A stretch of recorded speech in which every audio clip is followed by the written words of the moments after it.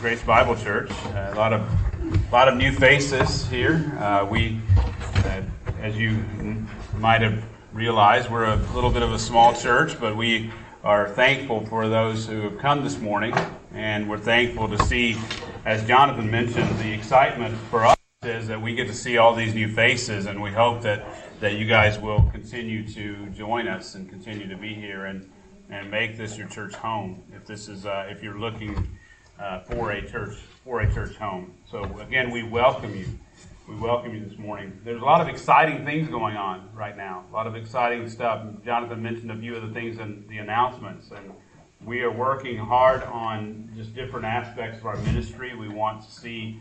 We're trying to move forward in establishing our leadership, and we're moving forward in establishing ministries for this coming year. And so we're hopeful that it'll be an exciting. We know that it'll be an exciting year, and we're hopeful that some of you new faces will join us and serving, being here together with us and here at this church, Grace Bible Church. Well. This morning we're going to continue.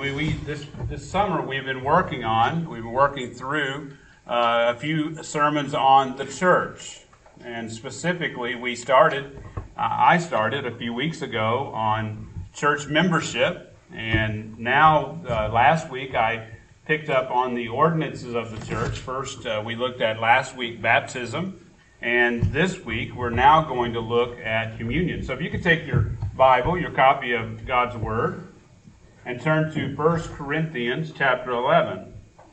I want to read to you this morning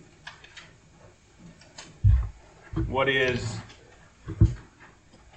the major teaching in the New Testament on this ordinance of the church, the Lord's table. I want to start in verse 17. And I'm going to read through verse 34.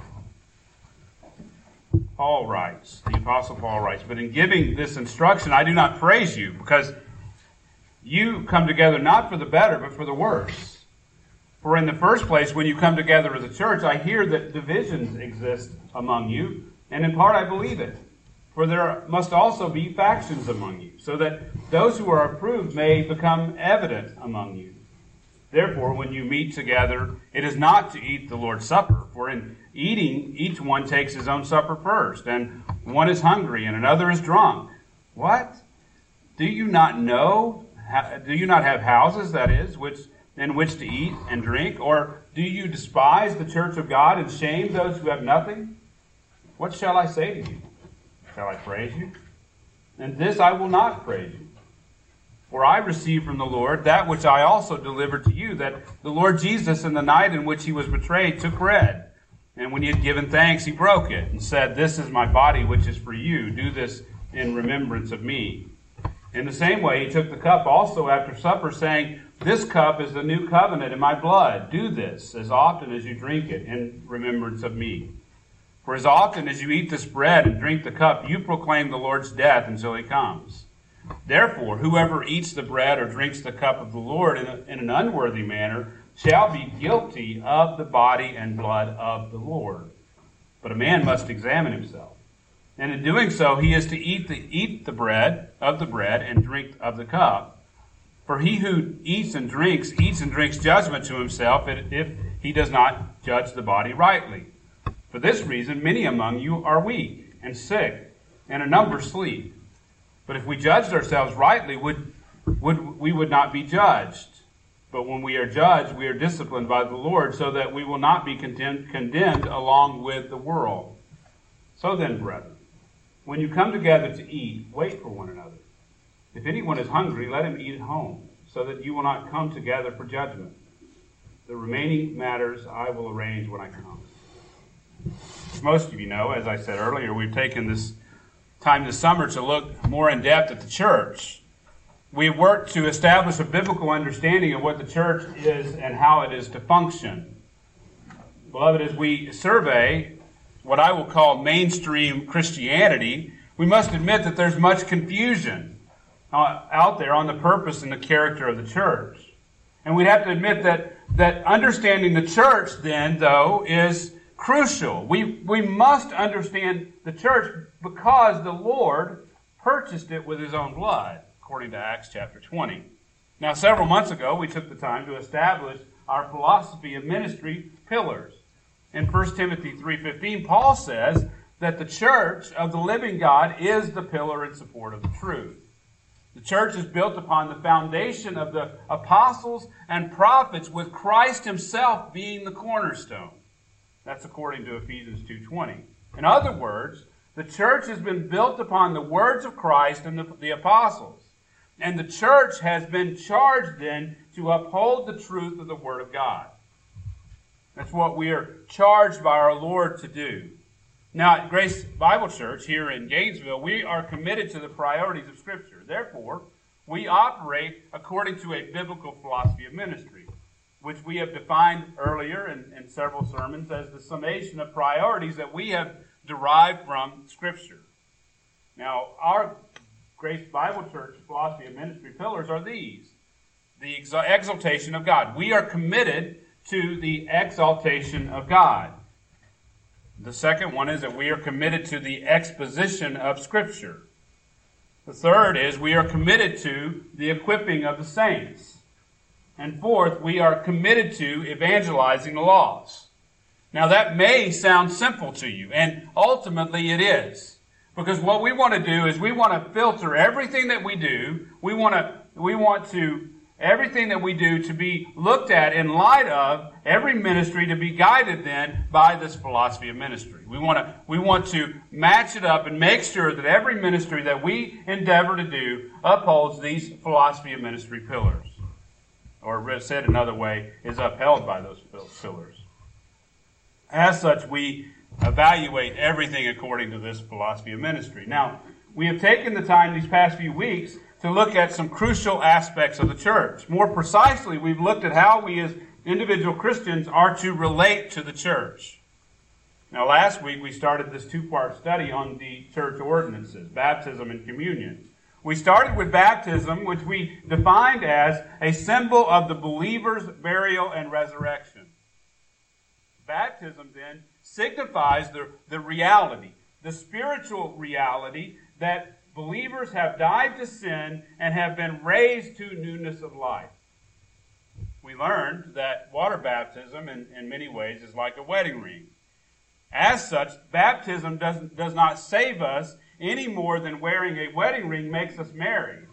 But we must realize that both are symbolic. Yet both are powerful testimonies of our fidelity. The wedding ring symbolizes our faithfulness to our spouse, while baptism symbolizes our fidelity to Christ our Maker.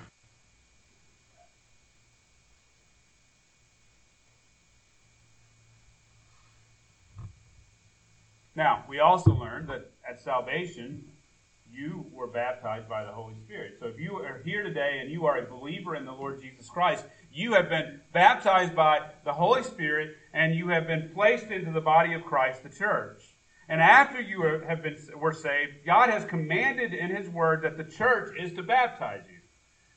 As a church, we're commanded to baptize believers in the name of the Father, the Son, and the Holy Spirit. Before His ascension, Jesus commanded His disciples to go forth to all the nations and make disciples of them and to baptize them in the name of the Father, and the Son, and the Holy Spirit. So not only is the church commanded to baptize believers, as a believer then, you are commanded to be baptized. It goes both ways. In his sermon at Pentecost, Peter commanded the people to repent and be baptized for the forgiveness of sins. That's in Acts 2:38. Now, what we learned is that we can translate this verse, repent and be baptized because of the forgiveness of your sins. In other words, if you've been saved, if you've been born again by the Holy Spirit, your sins have been forgiven. And you're commanded then to be baptized. In Acts, this act of baptism signified that you had publicly committed to the church. And from that point forward, everyone knew that you were part of the church. That's the pattern set when the church was born at Pentecost. Peter preached and commanded the people to repent and be baptized. Therefore, Baptism became the public proclamation of the work that Christ had done in their hearts.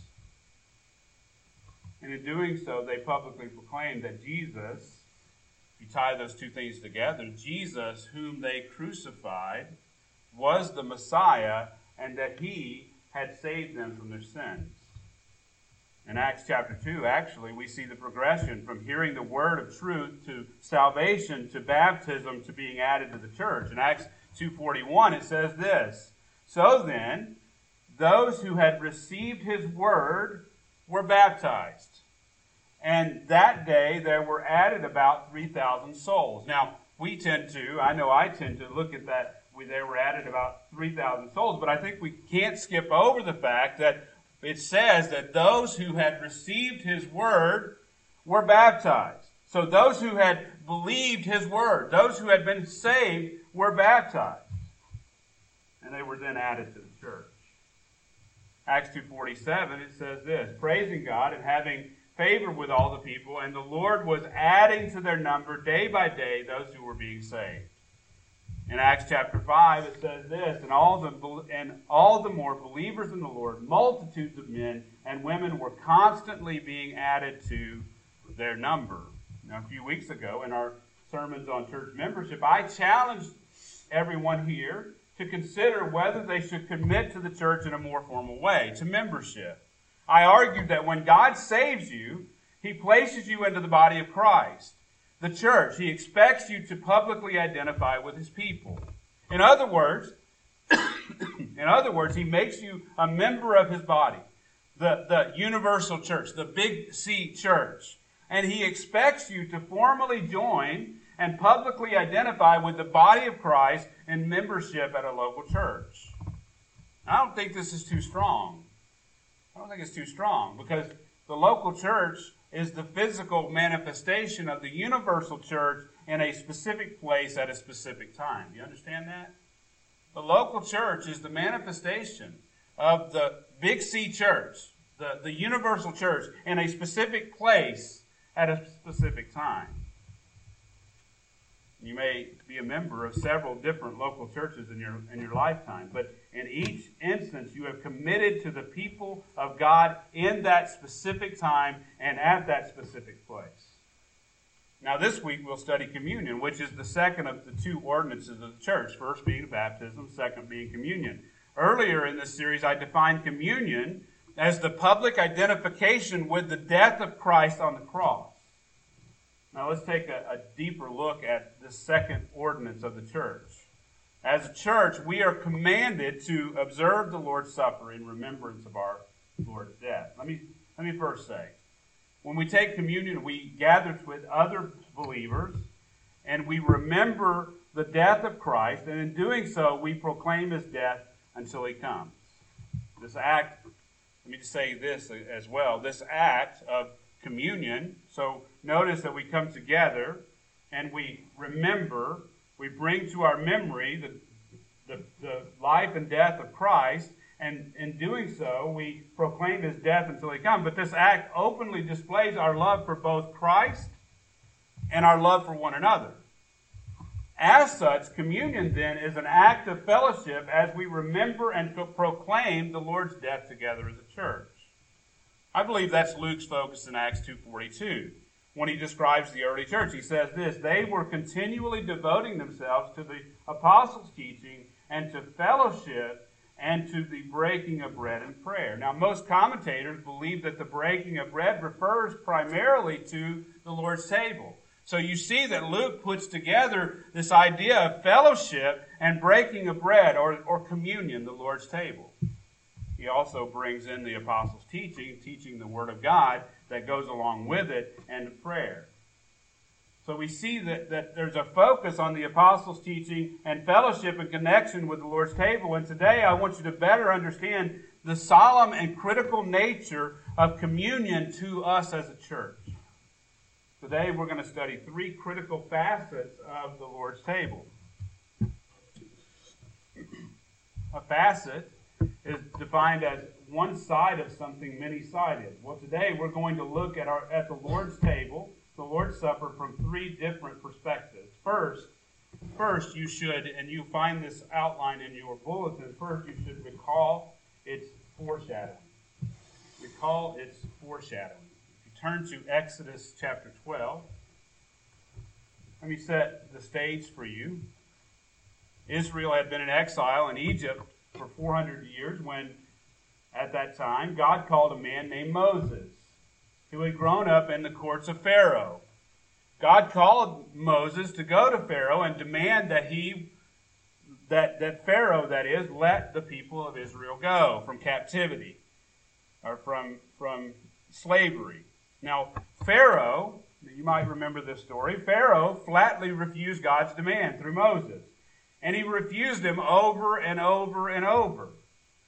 He chose to keep God's people in slavery, and he made their labor even more difficult.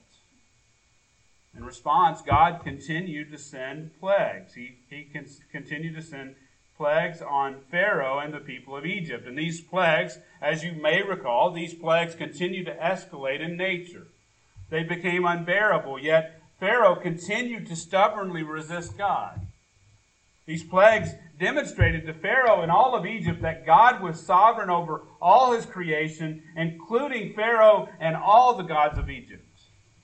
Now, despite the great difficulty created by these plagues, the Scripture says that Pharaoh hardened his heart and refused to let the people go. He actually hardened his heart against God's demand, and he would refuse to let the people go. So after the 9th plague and the continual hardening of his own heart, the Scripture says that Yahweh actually hardened Pharaoh's heart. Exodus 11:10 tells us, Moses and Aaron performed all these wonders before Pharaoh, yet the Lord Yahweh hardened the Pharaoh's heart and did not let the sons of Israel go out of his land. Now we pick up at that point in Exodus 12 as God prepares to send the 10th and final plague on Pharaoh and the people of Egypt. In this narrative, God begins to institute a memorial of remembrance for the sons of Israel. God wanted the people to remember what he was about to do. He wanted them to remember how he miraculously delivered them from the land of Egypt. Now, what's interesting is that they hadn't yet been delivered. Significantly, God gives them the instructions for this memorial prior to the 10th plague, further demonstrating his power. The fact that he was going to bring this to pass. It was going to happen. Pick up in Exodus 12:3, it says this, "Speak to all the congregation of Israel, saying, on the 10th of this month, they are each one to take a lamb for themselves, according to their father's household, a lamb for each household." In 12:5,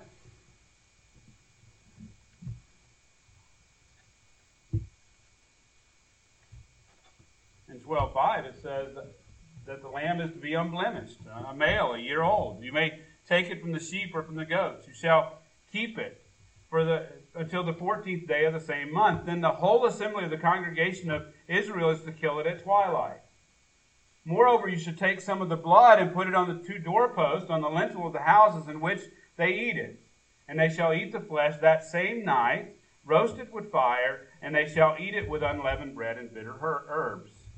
Look at verse 11. Now you shall eat it in this manner. Your loins girded, your sandals on your feet, your staff in your hand. You shall eat it in haste. It is the Lord's Passover. Then he describes the 10th plague. "For I will go through the land of Egypt on that night, and will strike down all the firstborn in the land of Egypt, both man and beast, against all the gods of Egypt, and I will execute judgments. I am the Lord. I am Yahweh. And the blood shall be a sign for you on the houses," verse 13, "where you live. And when I see the blood, I will pass over you, and no plague will befall you to destroy you when I strike the land of Egypt." So here God describes the Passover meal, which will memorialize the 10th plague and the deliverance of God's people. They were to remember the time. It's significant. I want to over and over, I want you to understand that they are to remember the time when he came through the land of Egypt and he struck down all the firstborn of Egypt, and he passed over those who had the blood of the slaughtered lamb on their doorposts. Look at verse 14. Look at the text. "Now this day this day will be a memorial to you, and you shall celebrate it as a feast to the Lord throughout your generations. You are to celebrate it as a permanent ordinance. Now this verse should catch your ear.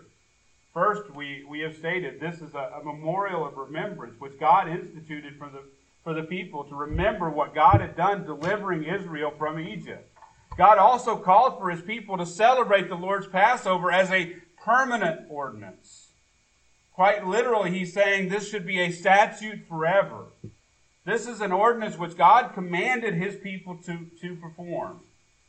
Very important. It was a very important event. And God wanted his people to always remember. Look at verse 15.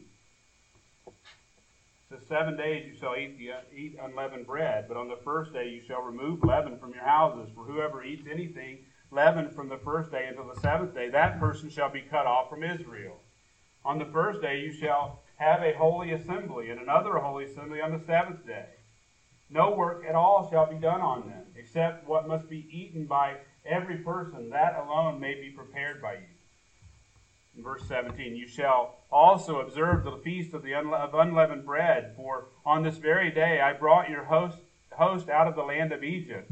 Therefore, you shall observe this day throughout your generations as a permanent ordinance. Again, we see it's to be a permanent ordinance to the Lord. If you look at verse 24, you'll see why he instituted it as a permanent ordinance. And I want you to see this because I want you to understand how important this is. Look at verse 24. It says this, and you shall observe this event as an ordinance for you and your children forever. When you enter the land which the Lord will give you as he has promised, you shall observe this rite. And when your children say to you what this rite means to you, you shall say, it is a Passover sacrifice to the Lord who passed over the houses of the sons of Israel in Egypt, when he smote the Egyptians, but spared our homes. And the people bowed low and worshipped. You see, God instituted Passover so that the children, the generations to come, would have occasion to ask their parents why they are observing this rite. You see, Passover was instituted so that God's people would never forget what God had done for them. Now, jumping ahead just a bit, this is instructive for what we're going to learn as what we're going to learn about the Lord's table. We are to use the Lord's table, communion, as a time to instruct our children. We are to instruct them on what the Lord has done in delivering us from our bondage to sin. See, they're going to ask. They're going to recognize that this is different. They're going to ask questions, and we're to teach them as they ask these questions, as they wonder why we're doing this. I can remember growing up and observing communion and wondering, what are we doing? What are we doing? And asking my parents. Now, this ordinance of Passover, we must recognize that it not only looked back at what the Lord had done, but it looked forward to the sacrifice of the Messiah. Now, this ordinance continued in Jerusalem and evolved, that is, into one of the Jewish festivals or feasts. That after Josiah, the king of Judah, found the book of the covenant in the house of the Lord, he led Israel to a miraculous and courageous return to the Lord. Now, part of this return was a return to the observance of Passover as God had intended it. In 2 Kings 23:21, it says this, then the king commanded, that would be Josiah, commanded all the people, saying, celebrate the Passover to Yahweh, your God, as it is written in the book of this covenant. And it says this in 2 Kings 23:22, surely such a Passover had not been celebrated from the days of the judges who judged Israel, nor in all the days of the kings of Israel, or of the kings of Judah. It's a profound statement. It's a profound statement. This renewed vigor, though, for God, for his word, didn't last. And the pure observance of the Passover was interrupted when the people of Judah and Israel turned their backs on God. And ultimately, they were taken into captivity, which ended the worship of Yahweh in the temple in Jerusalem. Now, that was underscored by the glory of the Lord leaving the temple as witnessed by Ezekiel in Ezekiel chapter 1. Now, when the Jews began to return from exile in Babylon, they returned and they rebuilt the temple. In Ezra chapter 6, the temple was completed and dedicated. Now, after this, the people again observed Passover in Jerusalem. It says this in Ezra 6:19. The exiles observed the Passover on the 14th of the first month. For the priests and the Levites had purified themselves together. All of them were pure. Then they slaughtered the Passover lamb for all the exiles, both for their brothers and the priests and for themselves. Now, what I want you to understand about this is that the restoration under Ezra and Nehemiah prepared the way for the coming Messiah. Prepared the way for the coming of our Lord Jesus. Now, as a point of application, we need to understand our God's heart in wanting His people to remember His works. He wants us to remember all that He has accomplished. He wants us to remember who He is. He created the world and all that it contains. He created the sun, the moon, and the stars. He hung the earth on nothing. He delivered Israel from Egypt. And He gave His only begotten Son, that whoever believes in Him shall not perish, but have eternal life. Beloved, God wants you to remember. God wants you to remember that He has saved you by His mighty hand. God wants you to proclaim the fact that He sent His only Son to die on a cross. He wants you to remember and worship Him for what He has done. And this leads us to the second critical facet of the Lord's table. You should remember its fullness. You should remember its fullness.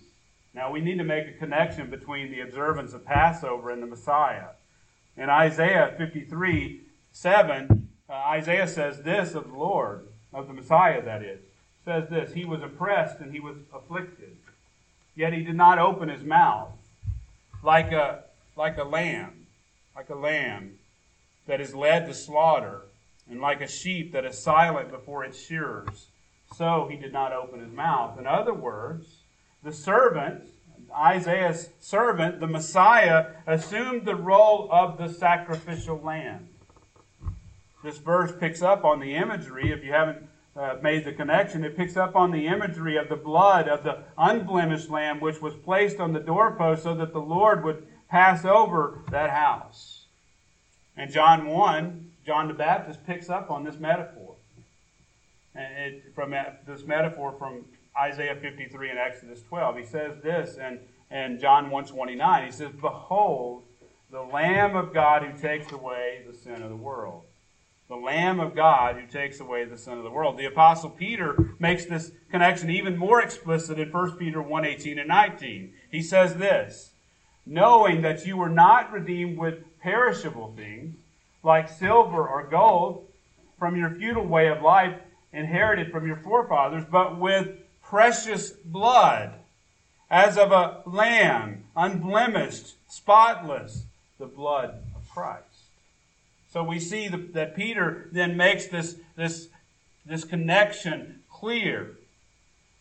The Apostle John makes the same connection in his vision recorded in Revelation 5:6. He says this, And I saw between the throne with the four living creatures and the elders, I saw a lamb standing as if slain. Revelation 5:8, it says, when he had taken the book, the four living creatures and the 24 elders fell down before the Lamb. In Revelation 5:12, it says, if you're not certain that he's making connection to the Passover lamb, he says this. He says, worthy is the Lamb that was slain to receive power, riches, wisdom, might, and glory and blessing. Now let's make a full connection then to Jesus' death on the cross. Turn to Luke 22.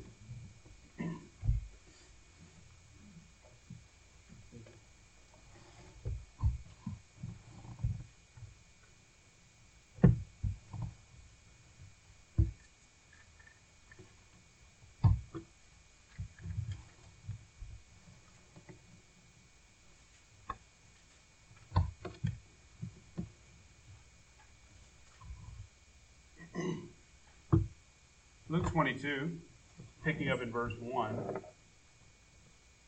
says that now the feast of unleavened bread, which is called the Passover, was approaching. And the chief priests and the scribes were seeking how they might put him, the Lord Jesus, to death, for they were afraid of the people.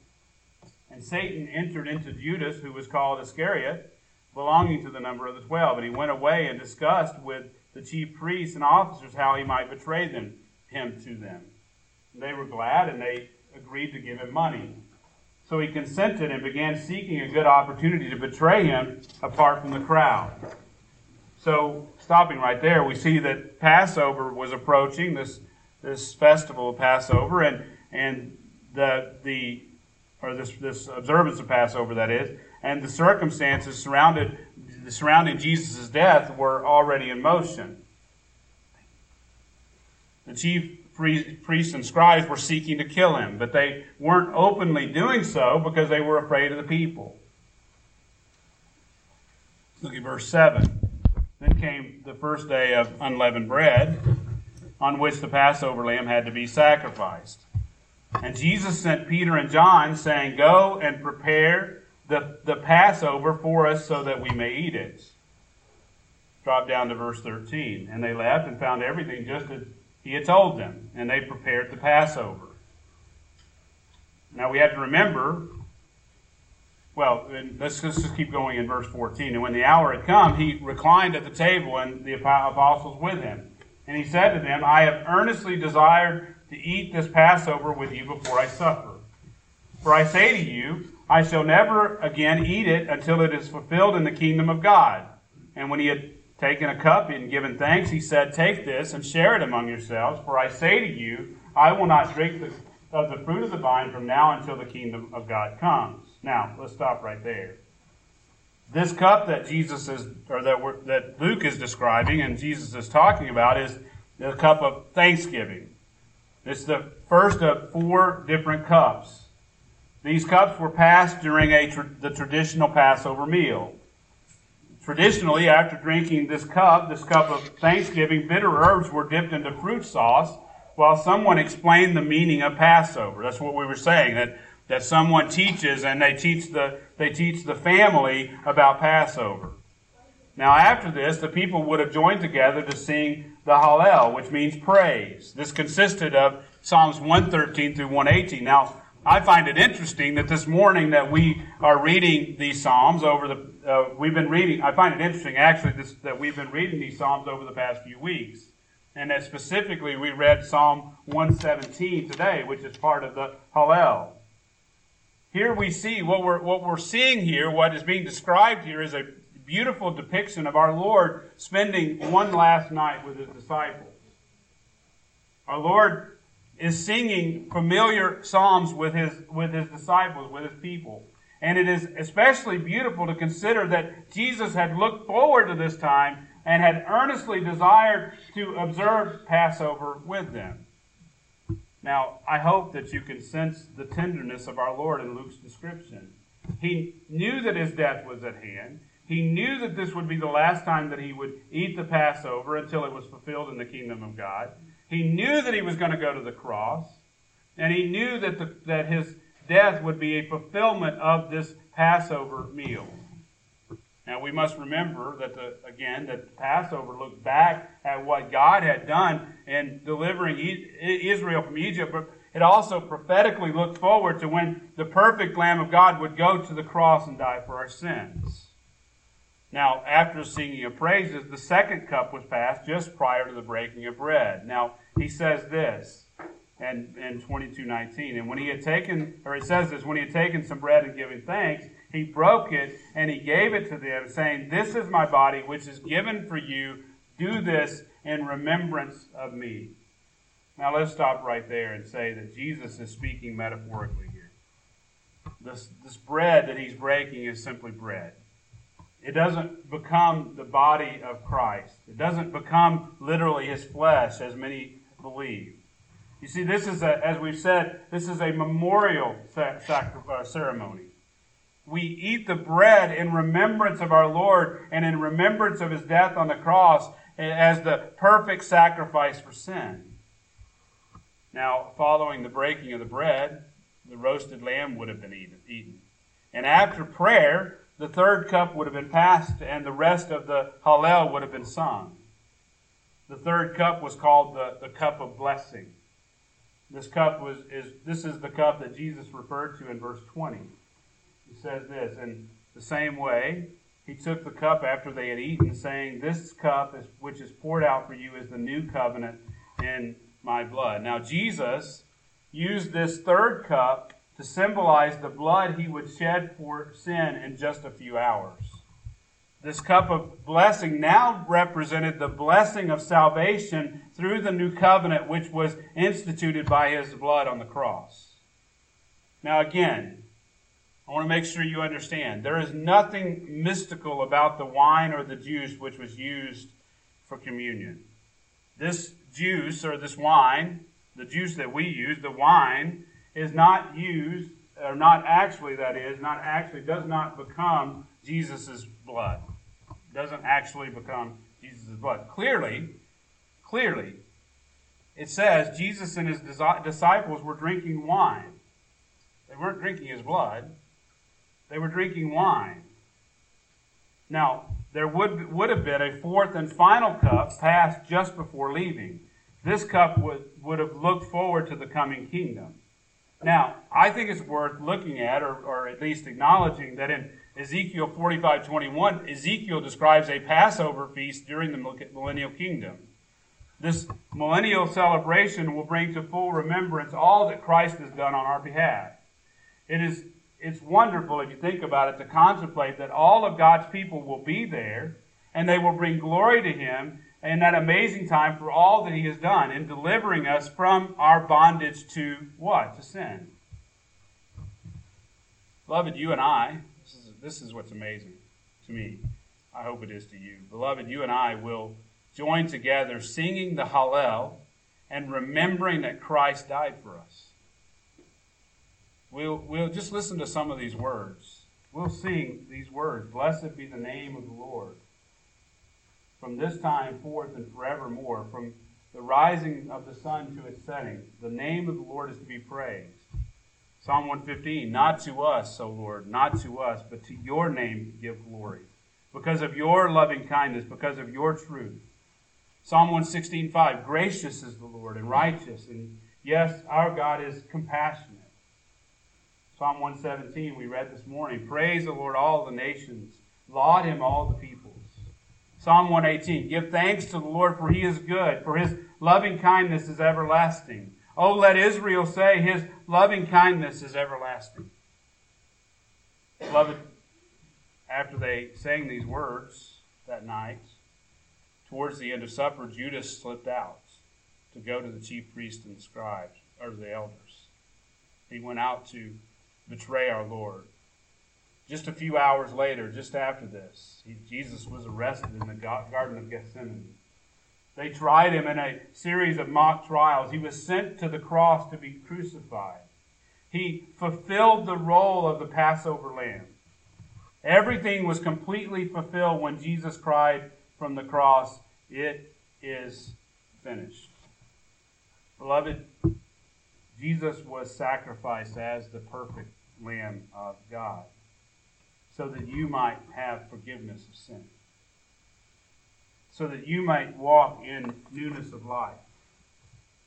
Beloved, Christ's sacrifice as a perfect Lamb of God has profound implications on you. In 1 Corinthians 5:7, Paul says this, "Clean out the old leaven so that you may be a new lump, just as you are in fact unleavened. For Christ our Passover has been sacrificed." Beloved, we are to recognize the fullness of the Lord's table so that we can recognize the fullness of what Christ has accomplished at the cross. We are to be unleavened because we are unleavened, because we have been separated from the dominion of sin and death by the perfect Passover lamb, our Lord Jesus Christ. This brings us to the third facet of the Lord's table. You should recognize its form. Turn to 1 Corinthians 11.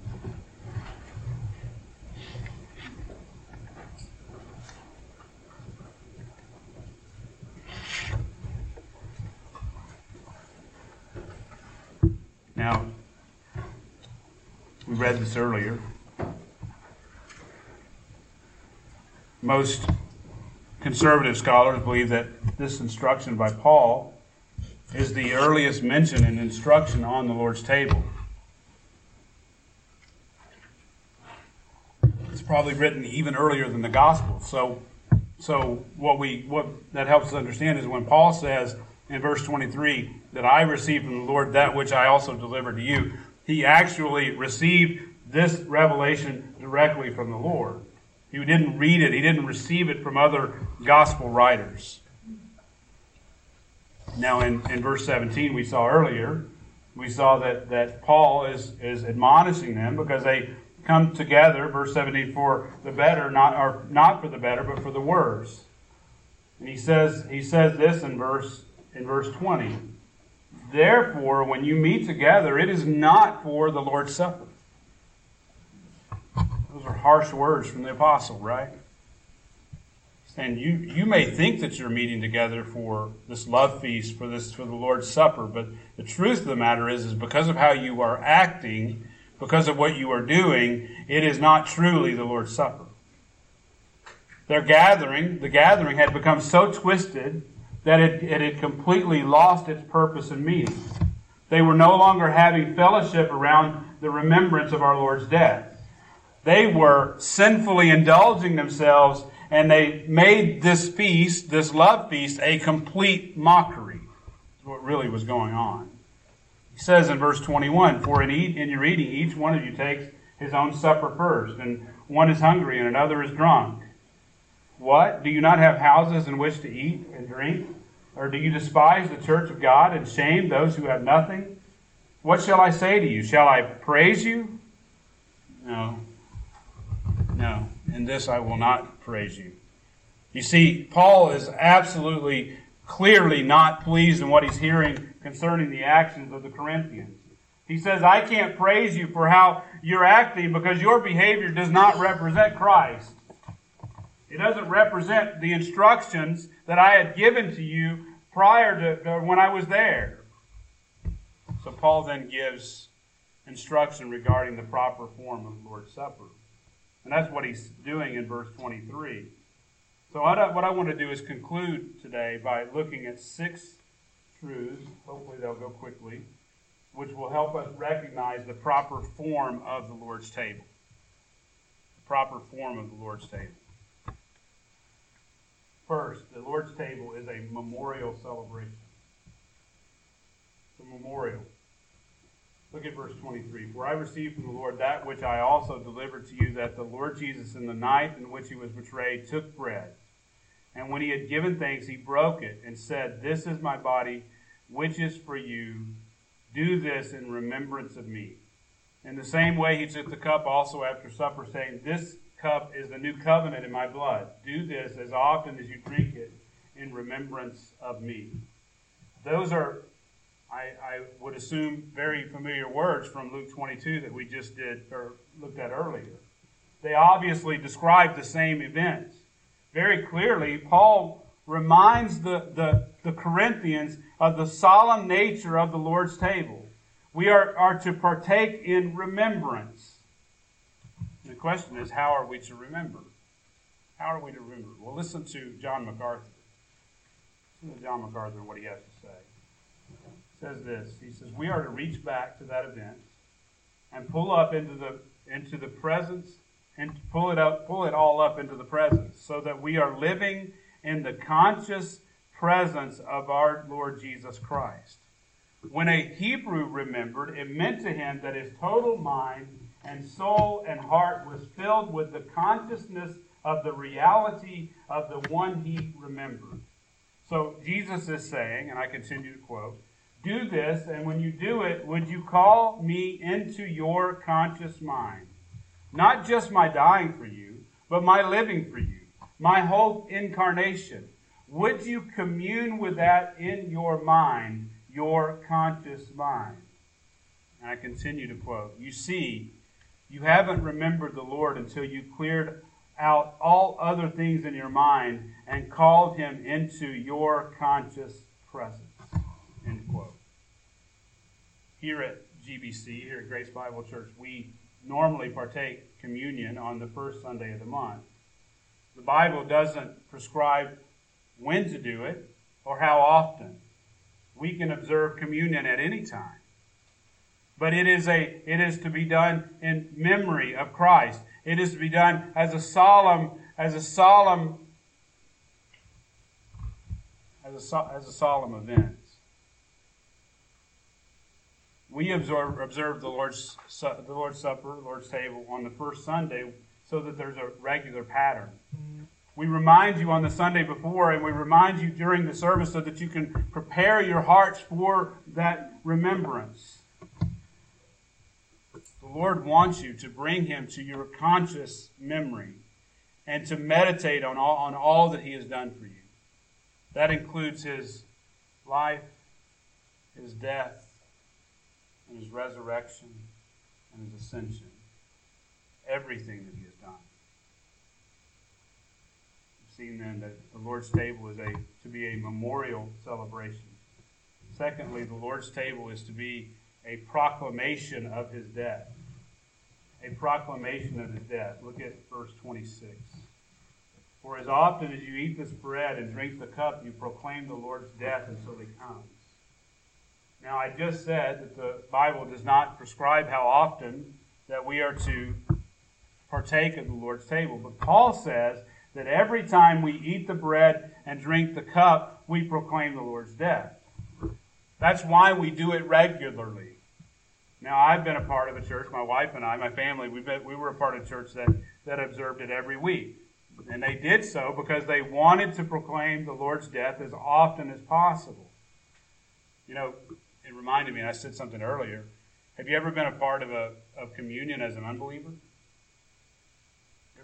If you were an unbeliever and you saw the plate pass and you wondered? It's pretty uncomfortable, isn't it? Very uncomfortable. That's what we want. We want people to be uncomfortable. We want to be hospitable, but we want them to have to think through. We want them to have to consider what the Lord has done. You know, I can remember being in that position. I was as nervous as my dad used to say. I was as nervous as a long-tailed tomcat in a room full of rocking chairs. Sweat was pouring off of me, and I was nervous because I didn't know because I could see what I had to deal with what they were talking about. I'm talking about as a young adult. You see, the Lord's table, when we observe the Lord's table, we proclaim His death. And we have to deal with that. We have to deal with the fact that we worship a crucified Christ. We worship a crucified Messiah who died a bloody death, who suffered the wrath of the Father in my place. Third, the Lord's table is an opportunity for believers to confess sin and to reconcile with other believers. I'll say that again. The Lord's table is an opportunity for believers to confess sin and reconcile with other believers. Look at verse 27. Verse 27, he says this, Therefore, whoever eats the bread or drinks the cup of the Lord in an unworthy manner shall be guilty of the body and the blood of the Lord. Paul just flat out says that when we partake in an unworthy manner, that we're guilty of the body and blood of the Lord. And in doing so, we are mocking the sacrifice of Christ by holding on to our sin as we partake. So, when we partake in communion, we give you an opportunity to confess sin. 1 John 1:9 says, if we confess our sin, He is faithful and righteous to forgive us and to cleanse us from all unrighteousness. The expectation in communion is that we confess sin so that we're not partaking in an unworthy manner. And I also mentioned that it gives us an opportunity to reconcile with other believers. We are not to partake if we know that someone holds something against us that we can go and deal with. We're to leave our offering, according to Matthew 5, and go to that brother or sister and deal with those issues. So when we regularly partake in communion, it forces us to go and be reconciled with our brother or sister, or we're partaking in an unworthy manner, making us guilty of the body and the blood of the Lord. Serious, right? J.C. Ryle says this: are we in the habit of coming to the Lord's table? If so, in what frame of mind do we come? Do we draw near intelligently, humbly, and with faith? Do we understand what we are doing? Do we really feel our sinfulness and need of Christ? Do we really desire to live a Christian life as well as profess the Christian faith? Happy is that soul who can give a satisfactory answer to these questions. Let him go forward and persevere. But he's drawing attention, end quote, but he's drawing attention, J.C. Ryle, to the fact that we need to come knowing what we're doing. We really need to feel, as he says, our sinfulness and our need for Christ. We need to really desire to live a Christian life, or live the Christian life, and profess the Christian faith, understanding that partaking in communion is a proclamation that we identify with the Lord's death. And in doing so, we confess sin and we work to be reconciled with other believers. Fourth, the Lord's table is an occasion for believers to examine themselves. The Lord's table is an occasion for believers to examine themselves. You know, in life, we often forget, right? We're forgetful. We're forgetful people. We just move along. But Paul says, but a man must examine, verse 28, but a man must examine himself. And in doing so, he is to eat of the bread and drink of the cup. So again, we see this idea of examination. He says in 2 Corinthians 13, I believe, that we are to examine ourselves to see whether we're in the faith. That the Christian life is a life of examination. A life of looking at our sin and confessing our sin. Keeping a short account of our sin. Asking others to hold us accountable for our lives. Because we're so quick to slide, so quick to fall away. So the Lord's table, we regularly partake in the Lord's table because it gives us an opportunity to examine. Fifth, the Lord's table is a time to warn the brethren of the dangers of walking in unrighteousness. The Lord's table is a time to warn the brethren of the dangers of walking in unrighteousness. Look at verse 29. I wish I had time to really unpack all these verses, but we're at a 10,000 foot level.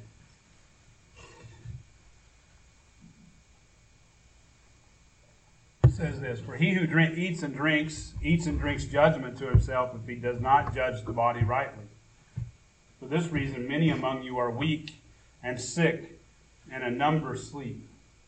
You see, when we partake and we have not judged our body, when we have not judged ourselves rightly, we eat and drink judgment to ourselves. Because, again, we're holding on to that sin and we're making a mockery of what Christ has instituted.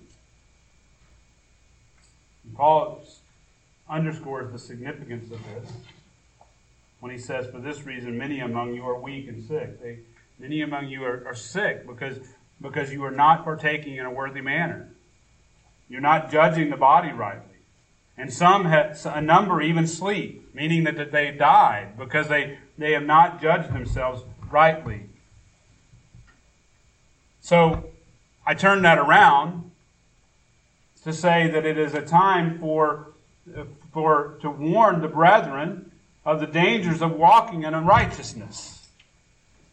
If you're a believer and you're walking in unrighteousness, there's great danger there.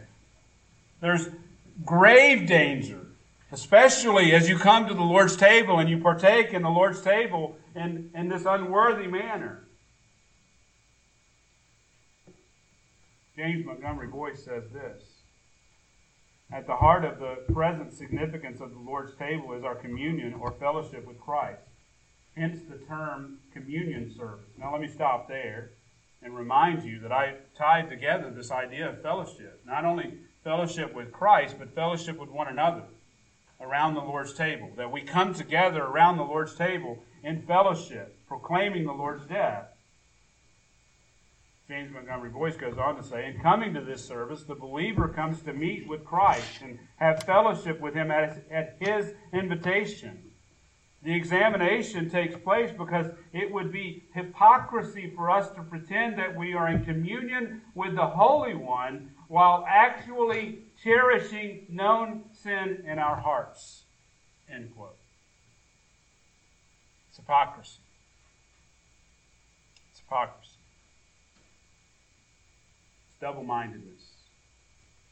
To come and say that you are having fellowship with Christ, the Holy One, as James Montgomery Boyce describes Him, while actually cherishing known sin in your heart. Meaning you haven't confessed it. Meaning you haven't confessed it to our Lord and haven't repented and turned from it. And you continue to partake. Brethren, it is dangerous to walk in unrighteousness, especially proclaiming that you are righteous. And the Lord's table gives us an opportunity to warn you of this, and warn myself of that. Number 6, the Lord's table is a time for solemn reflection. The Lord's table is a time for solemn reflection. Look at verse 31. But if we judged ourselves rightly, we would not be judged. But when we are judged, we are disciplined by the Lord so that He will not be condemned along with the world. Beloved, we have this time. We tell you when we're going to have communion. We do it on the first Sunday of the month. We are commanded to do so. We tell you when it's going to be. We announce it at the beginning of the service so that you will ready your heart and ready your mind to remember, to bring to your conscious remembrance of the Lord Jesus and all that He has done.